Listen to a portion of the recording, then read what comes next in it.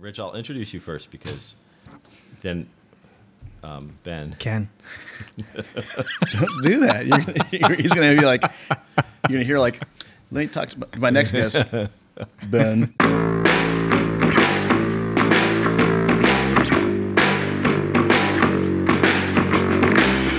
In a world where people strive to conquer the digital landscape, the best leaders are moving forward and planting flags. This is the Oil and Gas Digital Doers podcast, where you can hear about the thrill of digital victory and the industry's best guidance on how to win, with your host, Michael O'Sullivan.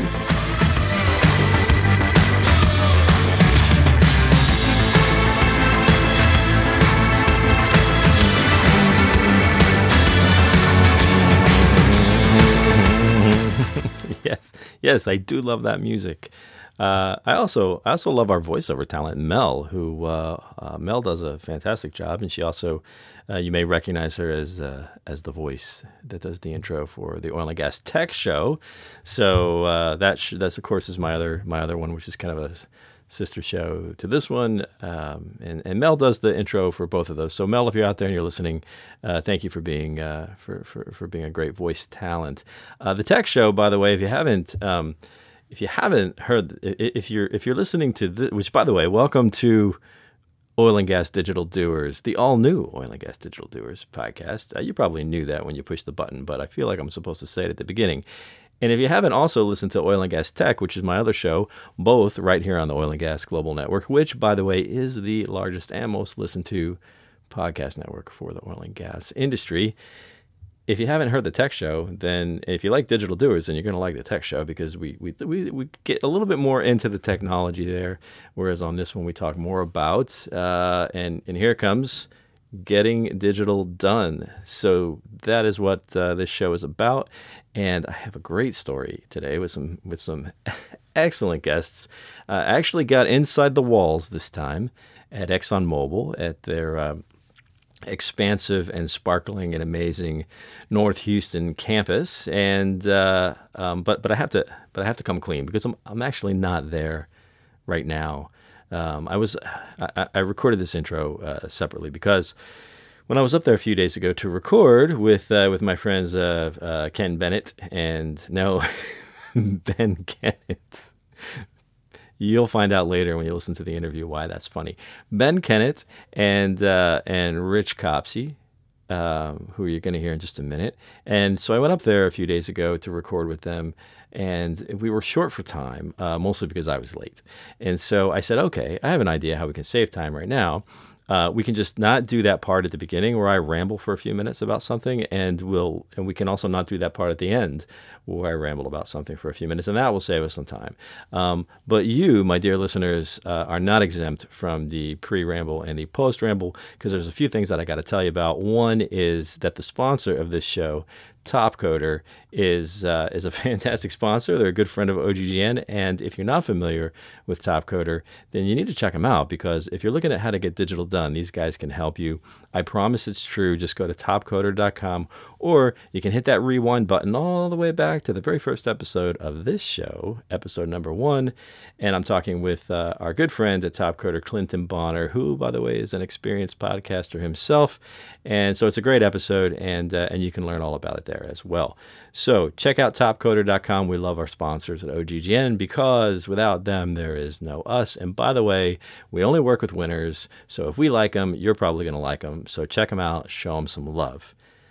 All right, that's the pre-ramble. Now, this episode today, again, as I said, Rich Copsey and Ben Kennett, and we had a great conversation just a few days ago. So I'm gonna let our audio fixer guy, Mr. Mac Roman, stitch this together, and here we go. And that gets us to our guests today. I am sitting here out here at the stunningly serene ExxonMobil campus, where there are now people again up and down the hallways, and I haven't been here for about it's been over a year, so I'm glad to see that everything's still in working order and things are still going the way they're supposed to. I'm here with these two guys who I feel like we're old friends now because we've been planning this episode for so long, and we had a couple false starts. But I'm here with Rich Copsey and Ben Kennett, also known as Ken Bennett. So if I interchange those names throughout the episode, you'll know why. But so let's do some introductions first. So Rich, and by the way, Rich, I think you're like a longtime friend of OGGN, right? Like, haven't you known Mark for a long time? Right? I met Mark back when I was with Anadarko. Right. And I used to love that company. Yeah, I used to love that company as well. That was a great company. And so now you're here at ExxonMobil, and you're something. You're something like a technology innovation guy or something, right? Yeah. So I'm a technology innovation advisor. I'm in the upstream, in our upstream integrated solutions organization, and I've been here for about a year and a half now, actually. Oh, okay. Yeah. Well, last year was kind of went by. We sort of lose track of time. My wife always tells me, she always says, look, anytime you say that happened 2 years ago, you have to add 1 year for COVID, because it's been like blanked out from our experience.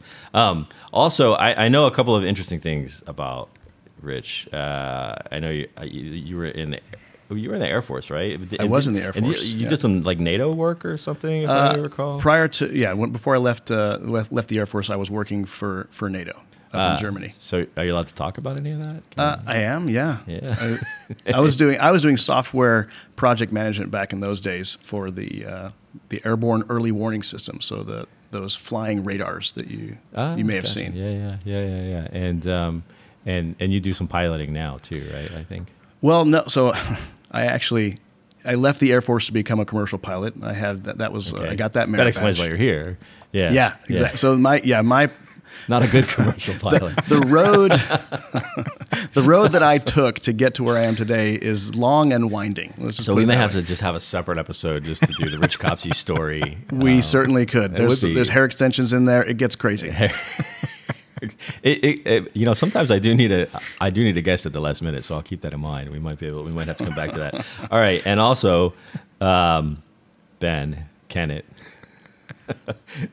and you're the longtime ExxonMobil. It's been a long time, right, that you've been here, or am I remembering wrong? Oh, you're right. Yeah. I started working straight out of school 20 years. Wow. Yeah. Wow. So this is it. Well, so before this campus, were you at one of the other 15 different? You weren't at Greenspoint, I hope. No. I spent most of my career overseas. I'll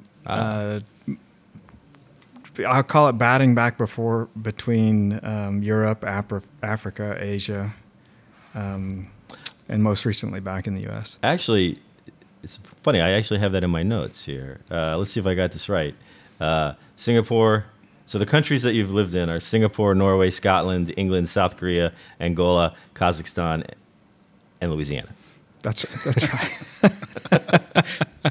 That's the whole. That's a lot. But you were an operations guy, right? So, Operations and projects. Yep. So we have a lot of we have a very diverse audience. I mean, diverse in different ways, but diverse in terms of people that work in different parts of the industry, or people maybe who aren't in the industry and they're trying to learn more about the industry. So like when we say shop talk, when we say you were in operations and projects, which are two different things, like what is that? Just like sum that up for folks. Operations is like field operations. If you think about managing an asset, whether it's offshore in the North Sea or a large gas plant in Southern Europe, or an FPSO in offshore West Africa, that's field operations where you're day-to-day kind of folks hands-on tools doing work. Right. If you, I call it the people with the grit underneath their fingernails.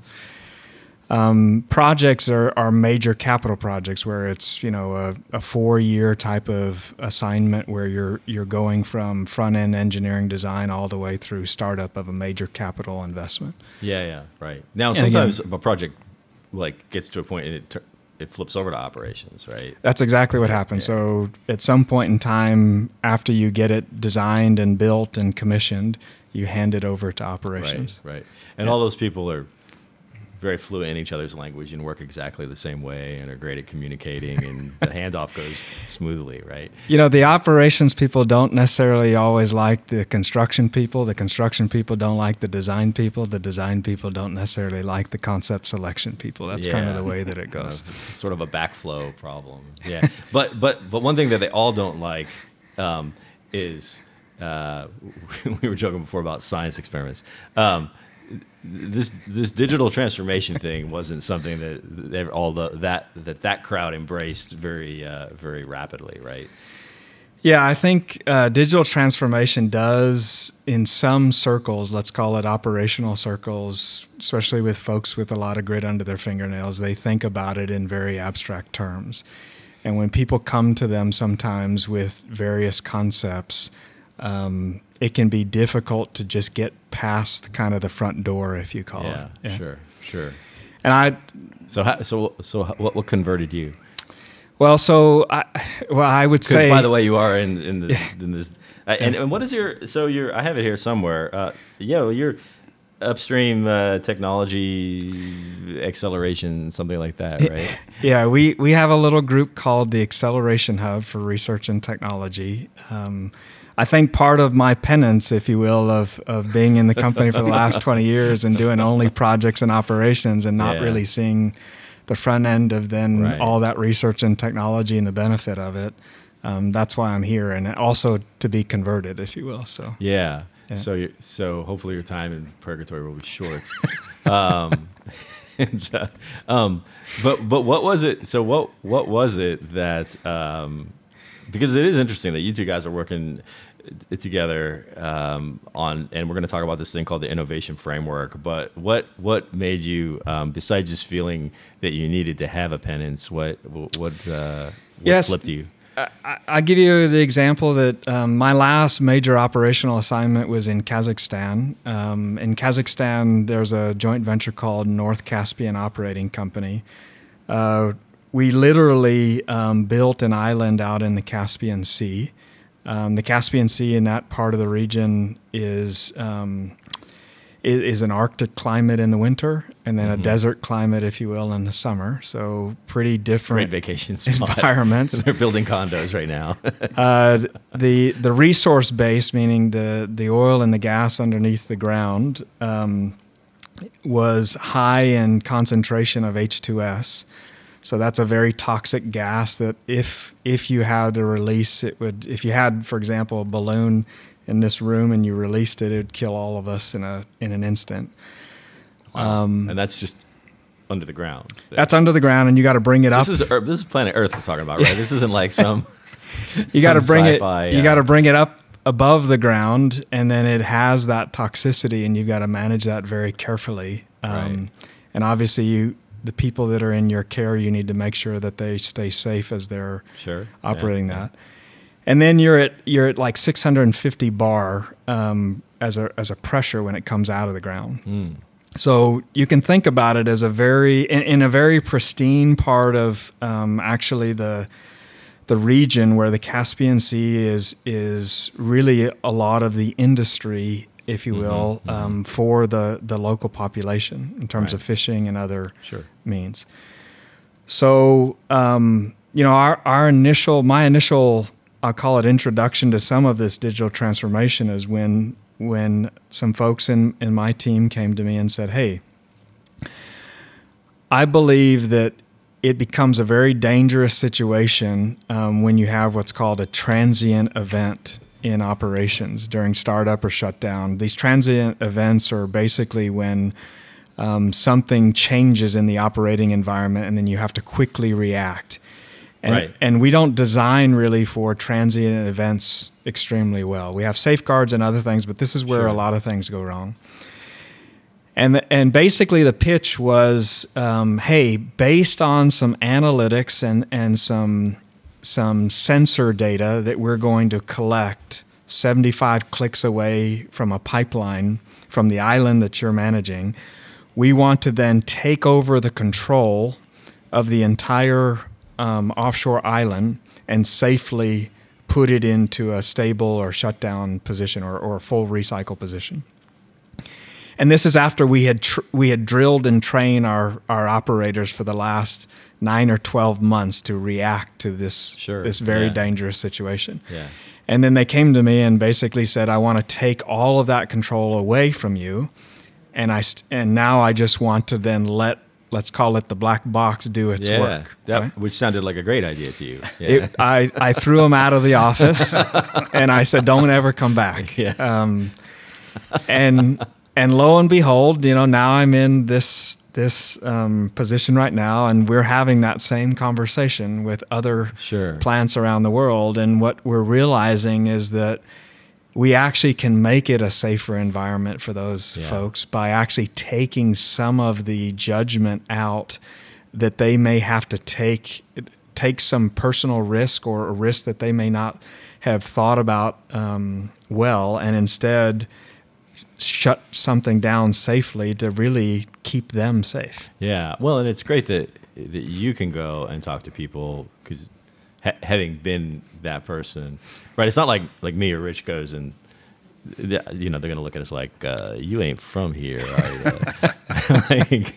like it's good to have the first convert to be able to go back, and so that's good. All right. So the rest, as they say, is history. And so now here you are, doing this stuff and we get to this thing that we really wanted to talk about today, which is this ExxonMobil Innovation Framework. So, and as I understand it, Rich, you're like the godfather of the innovation framework. Is it? Is that? I don't know if I'd call myself the godfather, but yeah, I mean, I'd say I certainly was part of getting that sort of off the ground. Well, it's good because every time you have a job that ends with the word advisor, you want to make sure that you're actually doing things. Exactly. Right. Otherwise, someday people decide they don't need your advice anymore.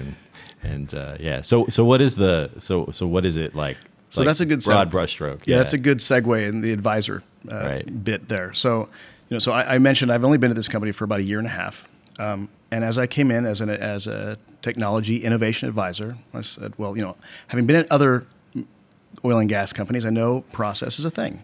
So before I start to advise on anything, let me understand how do we innovate or execute innovation, taking ideas to value at ExxonMobil. So new hire, let me get on our intranet, do a search. And I was inundated with information, all good things, right? But what came to mind was, we're doing these fantastic things and have all these processes to turn ideas into value, but doing them somewhat differently. And so talking to Ben introduced me to some folks in a group called the Cross-Sector Innovation Group, which is a group of folks made up of, you can imagine based on the name, it's a cross-section of the ExxonMobil population. Yeah. So folks from upstream, fuels and lubes, finance, HR, IT, you name it. So that, I mean, that by itself is kind of like innovation because typically in a company like this, those people don't ever cross that, like, don't talk to each other, don't know about each other, aren't even in the same conversations, right? Well, so there are, I call them innovation support groups everywhere, and many companies have them. And so this is perhaps a more formalized version of that, led by Nazir Bohr in our research company. Right. So innovation, so support groups like to help me cope with my innovation type challenges, of, right? My innovation challenges. Well, so going back to, here I was inundated with information on how do we innovate at ExxonMobil. Right. And now you put yourself in the shoes of any other individual at this company who may be struggling with how do I turn my idea into something more real? Right. Which is that was sort of the catalyst for this innovation framework. Yeah. Okay. So how did it? So it didn't exist at the time, and now it does exist. Yeah, and in fact, I'll call it. We used Rich's "not invented here." Given he was not invented here or didn't come from, start in this company immediately after he got out of school. Right. Plus, kind of the variety of experiences that he has had, not only in the oil and gas sector but otherwise. And his sort of constant external lens, if you will, of just out there looking and searching for some what good looks like in terms of frameworks. We used all of that in combination to then have Rich lead this effort, which actually brought quite a bit of credibility, if you will, of, hey, since it's not invented here, it must be really good. So that's a switch, though, right? It is. And this is I've observed this actually here at ExxonMobil just the last, I don't know, it's been 2 or 3 years. It appears to be a deliberate kind of mindset shift toward thinking in a more friendly way, particularly even for smaller companies, smaller innovators who may have who in years past didn't have a prayer of getting into a place like this, no matter how good their product was, right? That seems to be changing quite a bit. Yeah, and I think that's fair. Part of it is our lineage. If you think about Standard Oil and Rockefeller, that had a very secret and insular culture, sure, if you will. Sure. And I think we have learned sometimes the hard way. That's not necessarily the best way to then run our business and ultimately get to the position where we need to be. So got you. Okay, good. So, this being the Digital Doers podcast, so we want to talk about getting digital done. How let's talk about like what is the innovation framework, but not so much in the abstract, but how are you using it to help move these objectives forward that previously Ben would have thrown people out of his office over? So thinking about the challenge and coming up with a way to unify how we think about delivering value from innovation. And when you say innovation, what is that? That can be technology, hardware, operational technology, can be digital as well. Right. And it can be a result of applied research. Sure. So, go back to that cross section of individuals thinking about taking something that exists already. Mm-hmm. In this case, it came from Gina O'Connor, and if you read the book Grabbing Lightning, it's fantastic for this. And recognizing that this is something that's been around forever and has been adopted by multiple organizations. So this cross section of people then took that, and we thought, well, what are our needs? Our needs here are not just focused on transformational innovation, but it's focused on both the entire spectrum. So from your core or incremental innovation efforts all the way through to those game changer transformations. Sure. And then you take that and now we adapted it to our needs for ExxonMobil to be able to deliver value. But it's a framework. Right. And so now we have a framework to be more consistent in our delivery of value from innovation. And then the way that we have operationalized that then, to your point, for let's say digital or technology specifically, is by taking that framework one step further for the upstream and thinking about what are the more specific steps or methodology or approach to kind of guide folks through that in the upstream. And that's kind of where. So I'd say I wear 2 hats. I wear an ExxonMobil hat with a more general interest in mind, and then I have my upstream technology innovation advisor hat as well. Right. Okay, so how and people are embracing it? I mean, except for we laugh about the operations people. They don't kick us out of the office anymore. We actually went straight to them and began to then talk to all of our operations boots on the ground folks, and in fact, we believe that a lot of the innovation is actually happening on what we call the edge, out at the edge. Oh, yeah. And rather than in, let's call it a think tank in an ivory tower. Sure. And if you believe that, then we have to get then the operational folks well versed in this mental model and framework so that they can bring that innovation from the edge very quickly to the center and out through the networks to another edge, if you will. Yeah. And I see that as a very powerful program, if you will, that we've been implementing and trying to then educate, inform, and motivate the folks out at the edge using this innovation framework, saying it's you at the edge that's going to help us ultimately drive several of the elements of innovation. Yeah, and you have to. Right, you have to be careful how you do that. You don't want to drive them over the edge. but so what is there like? So in practical terms, if I'm one of those people out there, and now you've introduced me to this different way of working. Like, what do I do differently? I'll give you a great example. So one of my favorite people in this company is a woman named Maggie Burns. Maggie came up through we call it the field ranks. She started as a field operator, cut her teeth, boots on the ground, mud in her fingers. And now she's part of what we call our embedded fusion team within Unconventional organization. Okay. Unconventional is one of our large global business lines. Right. They have got what they call a team of teams approach, where then she's a hub, and she then is interacting with other folks, boots on the ground, and she's talking to them daily, weekly basis. Hey, what are some of your pain points and problems that you've got, and how can technology enable it? And she's a bit of now the translator of, here's your challenge. I understand the technology space, but I have great empathy with you because I've been in your shoes. Right. And now I'm then able to then apply some of these technology solutions to your challenges. And we in a central group are then helping Maggie feed, if you will, those challenges with the solutions. So yeah, I get it. So the innovation framework is really is in some ways is how you've connected the innovators with those who could benefit from the innovation, right? Yeah. And bring those. So one is they're informing each other, and then that gives you a chance to. So what do you do when, like, let's say you're getting.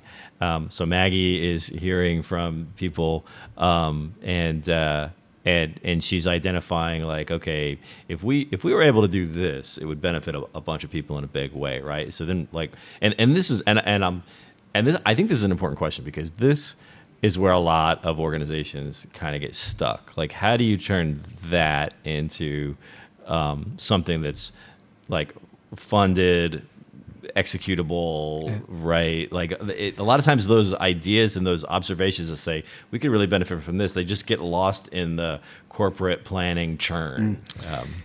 I think and we stole some of these ideas from other people and in other industries, but we don't necessarily have to come back to the central bureaucracy to then fund and enable those solutions. That's crazy talk. Yeah. and we think by getting we call it these embedded fusion teams. And if you think about, when we say fusion teams, it's the fusion of the business acumen and the technology acumen. Mm-hmm. And we actually call them purple people. So these fusion teams are kind of this group of purple people. Sure. And they're out and they're fully supported and funded. And they're able to then execute based on Maggie's needs, mm-hmm. without needing to go through any bureaucracy to enable that to happen. That's huge, especially for a company this big and with the history and everything. That's so. What so then how do you? Okay, so now that gets us to, now we got to actually innovate something. So what? If you don't. I mean, you've got a need. You got people that can execute. You got funding, but what happens if you don't have a solution? Then what happens? That's where the framework kind of helps with that guiding, the guiding principles around delivering value from innovation. And one of the challenges, a lot of companies, you might hear folks complaining, we're just not innovative enough. We're not an innovative company, and I would challenge that in most cases. And when you say, well, we have a need or a problem, what the innovation framework does is really is helps you to articulate that problem and then really understand, is it truly a need? Because not every idea is a good idea, right? And so some ideas are just not fantastic. Yeah. And so being able to articulate the value of an opportunity, have that well thought out, understanding the entire landscape relative to that. What is the size of the prize there? And then walking you through, how do I then develop multiple concepts or ways to solve that problem, is then where the innovation comes up. It's that, if you've heard of the, divergence and convergence kind of principles with innovation. But it's really focusing on falling in love with that problem versus falling in love with a solution per se. So do you have people who are kind of organized around like the teams of people who are they're just waiting for the next like hard problem to come in, and then they're going to kind of put their brains on it and figure out how do we solve it? Or does it happen like more organically? I would say it happens more organically. If I go back to my Maggie example, if you will, right? Maggie's, she's boots on the ground out in the Permian, out in our unconventional asset groups. When she needs the support of a, let's call it high-end computational and data scientist, if you will, to design algorithms or whatever, she doesn't have to go and submit a form, if you will, and then wait for the bureaucracy to, send her a resource. People know that then, hey, Maggie's in our embedded fusion teams. If she's working on something, it's because there is explicit a value proposition around it, and her asset manager, if you will, is saying, Maggie, yes, I agree with it. So she can basically tap people directly to start working her problem. Right. She doesn't need to come through anybody. She just needs to know who the right computational and data science, where that talent exists and who those people are. But now how do those people, like, now I'm a great data scientist, and I got 14 Maggies all wanting me to work on her stuff. How does that get handled? Yeah, so I think, the idea of prioritization is always then this master formula that everybody's looking for an algorithm to solve, right? And, sure. And I don't think it is an algorithm to solve, but I believe that's where you then need, I'll call it a collection of people in the central bureaucracy that have been out in operations or over in research or in some other central type of role, and they need to put their heads together and make a judgment call when there's pain points. But I think it's clear if we've said, hey, the business has trusted, I'll call it the fusion team, enough to dedicate people and a bucket of money to, that means the business is then, that has been a prioritized approach, if you will, to digital transformation. Right. So the senior leadership of our unconventional has said, we're going to do digital transformation. Yeah. And we're going to provide, if you will, this resource base to do that. And when they come calling, you respond with how high, how far. So what you just hit on there is huge, is to have that directive coming from the highest levels that says, this is important. When they say, so now that makes me think of another thing that a lot of companies have struggled with, which is executives who say, we're going to do digital transformation, but like, have you identified particular objectives and value that you want to get from that, or do you just want to do digital transformation the same way that you wanted to just do cloud, the same way that you wanted to just do web, the same way that you just wanted to do data warehousing, the same way that you wanted to write all all of that? Like, how does the digital transformation have clearly stated this is what we expect to get out of it in our business? Yeah, I think... Rich, you're the advisor. You should know this. But I work for Ben. So. No, I think the short answer is yes. And one of the prerequisites of having, for example, an embedded team is you need to have a portfolio of opportunities. And those portfolio of opportunities has to tie back to business outcomes that are supported, if you will, by the senior leadership team. Yeah. And that then helps a lot as it relates to then just, I'll call it, doing digital transformation for the sake of digital transformation. So business outcomes, as an example, would be, and I'm only kind of pushing this button because, like, that's a popular word now, and I've heard lots of people talk about business outcomes without actually identifying any of them. So, like, what would be some example business outcomes that you know without disclosing anything that you're not supposed to talk about? But like, if I'm sitting out there and I'm listening to this and I'm saying, okay, and I'm thinking about, I need to get more serious about digital transformation. Maybe I need this kind of fusion thing. But what can I expect to get out of it, right? In real, like, oil and gas business terms. So just common terms, 5% uplift in our existing wells. So meaning 5% more production. Okay, so that's serious. Right? That's real. Yeah. Or, $50 million a year in cost structure OpEx reduction. Right. These are the business outcomes that are then tied to each of the opportunities. And so presumably somebody's able, probably Rich, is able to say, is able to like connect the dots that say we're doing this project over here because it feeds into ultimately these high level outcomes. So therein lies the challenge, right? A lot of times to get to these business outcomes, it's a series of multiple efforts that might be delivering, let's say, indirect value or those soft benefits, those efficiencies, those Sure. productivity increases. But the culmination of those, and if you think about these from a portfolio perspective, the culmination of all those then drives your portfolio ambition towards these business objectives that Ben was talking about. So, which is important because it helps.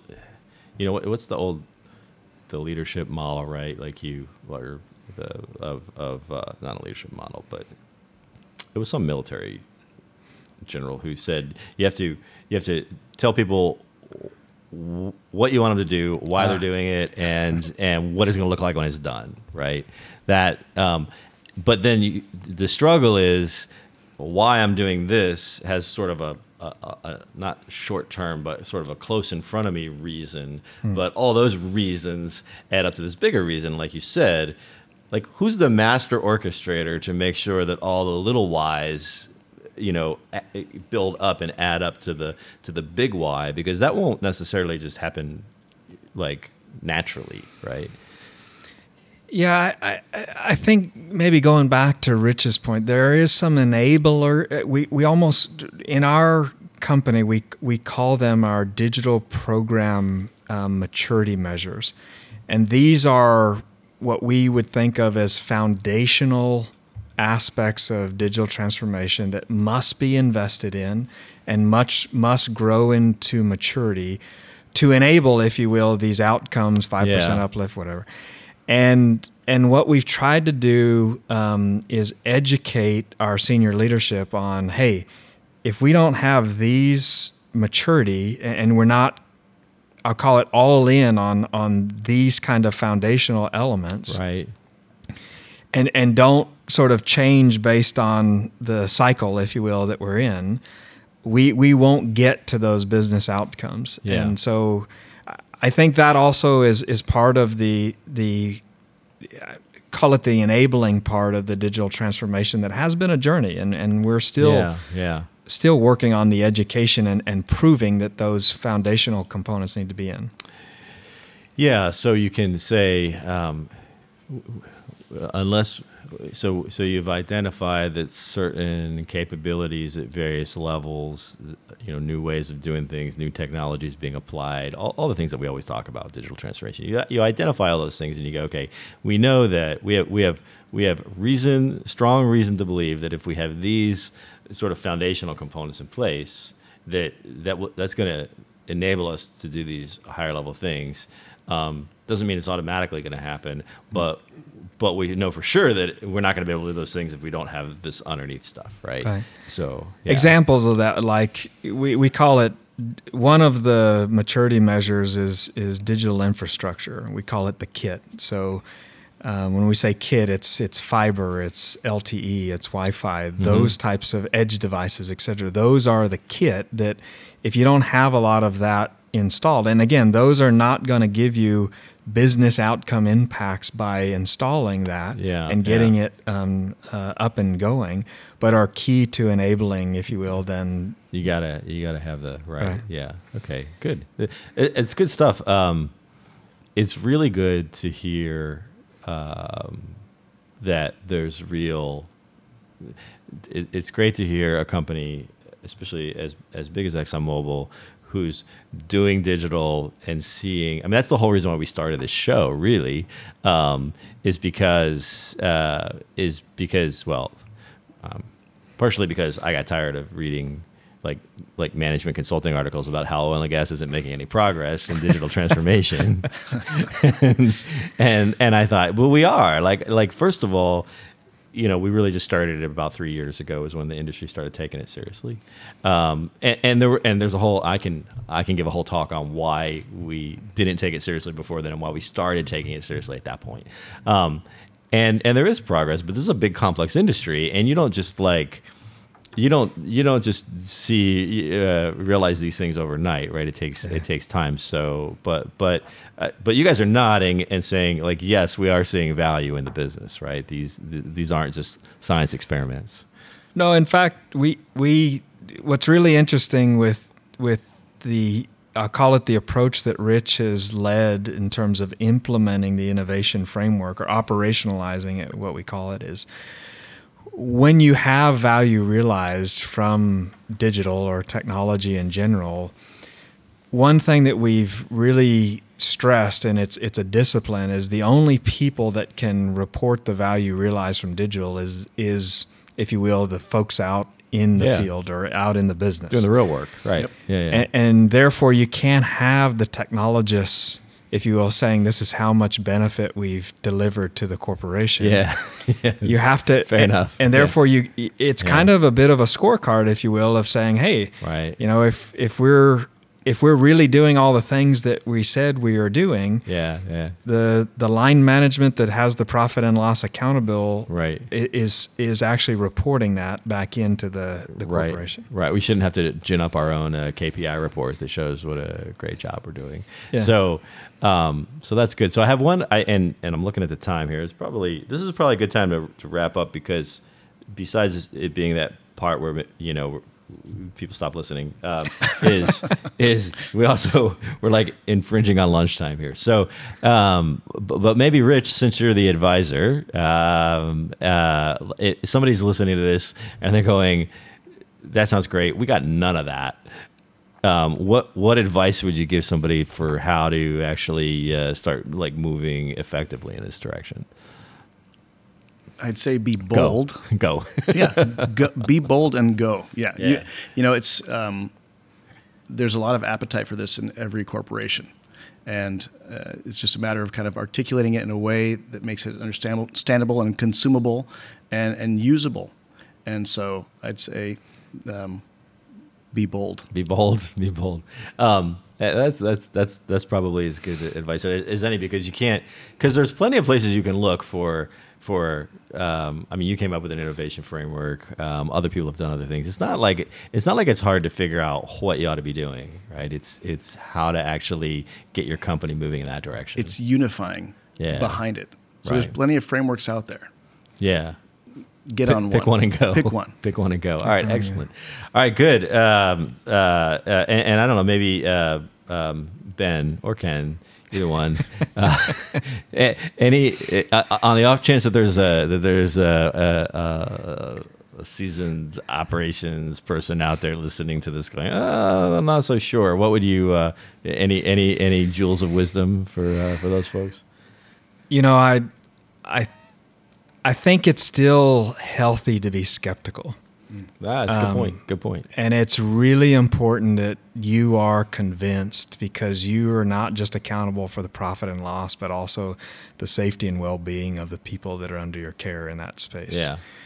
And I would seek out, though, folks that then have kind of an operational mindset to advise you on, is this fluff or something different? Because I do think there's still a lot of noise, let's call it, out there that's more fluff related, that can really actually get us into a lot of trouble if we just accept kind of that fluffiness. So I think it's okay to be skeptical, but you also have to be patient with the bright-eyed, bushy-tailed individual who comes into your office with this bold concept or bold idea. Don't throw them out right away. Right. Don't throw them out, period. Have the patience to really listen and learn what it is that they're actually talking about and what they're saying to you. Yeah, that's good. I actually like the first thing you said, which is really don't. None of this means that you have to compromise on the good practices and the principles and all the things that you've used to keep people safe and protect the company interests and things like that. So, excellent. All right, well, thanks, Rich Copsey, Ben Kennett. and Ken Bennett, all of us. Appreciate you guys having me out here to Futureville.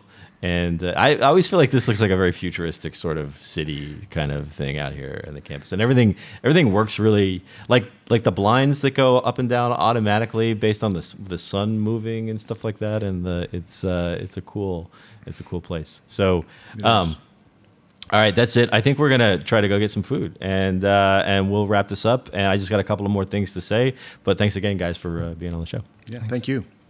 All right, folks, there you have it. ExxonMobil's very own Ben Kennett and Rich Copsey and the Innovation Framework marching band, I feel like I need to say at the end of that. Anyway, it's a fantastic story, and I really appreciate those guys making time and inviting me out there to their to that amazing place they have. Just a couple more things to tell you. First thing is, now, if you happen to be hearing this episode, and if right now while you're listening to it, it is Thursday, July 29th, which is possible. It's probably unlikely, but it is possible. So if it's Thursday, July 29th, and it's not 6 o'clock in the evening yet, and you're in Houston, then what you need to do when you're done here listening to this, or maybe even, just while you're listening to this, drive out to the Cannon on Brittmore, out in West Houston. We are having the, what are we having? We're having the Oil and Gas Global Network, the OGGN July 2021 happy hour, which is always a good time. There's food, there's drinks, there's going to be a great panel discussion, which I believe I will be moderating. So wish me luck, and you should come out and hang out with some other folks from the industry. There's usually a good crowd, and of course the Cannon is a fantastic place. So if you miss it, then just check out our LinkedIn. And there's another one coming up in August. They're on the last Thursday of every month. So you can also connect with OGGN on LinkedIn just in general, and you can find out about all the great things that are going on, including we got new shows coming out this year like crazy. We've already done several new ones. This being one of them. We also did Journey to the Energy C-Suite with Ryan Sanford, which is a great show. Also, Energy Scale-Ups. Jose Solis is killing it over there. Lots of great stories, lots of great guests. We got another one coming soon that is going to be, I don't know if I'm supposed to tell you this or not, but it's called Low Carbon Solutions. So and it's going to be good. I think it's really going to be OGGN's take on the energy transition, which of course is going to be excellent. I think that's it. I think that's all I'm going to tell you about right now. Oh, yeah. If you go to the Cannon, any one of the Cannon locations in Houston, this is only for the Houston people, but if you go, or if you're visiting Houston and you need a place to work, go to the Cannon, tell them you heard about it on OGGN, and you will get a free day pass.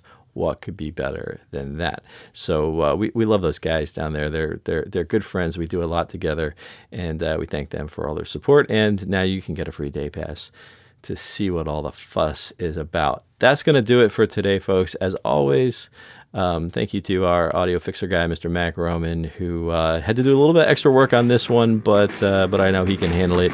It's a walk in the park. That'll do it for today, folks. See you next time. Come back next week for yet another exhilarating expedition into the very real world of the best digital doers in the oil and gas industry. A production of the Oil and Gas Global Network. Learn more at oggn.com.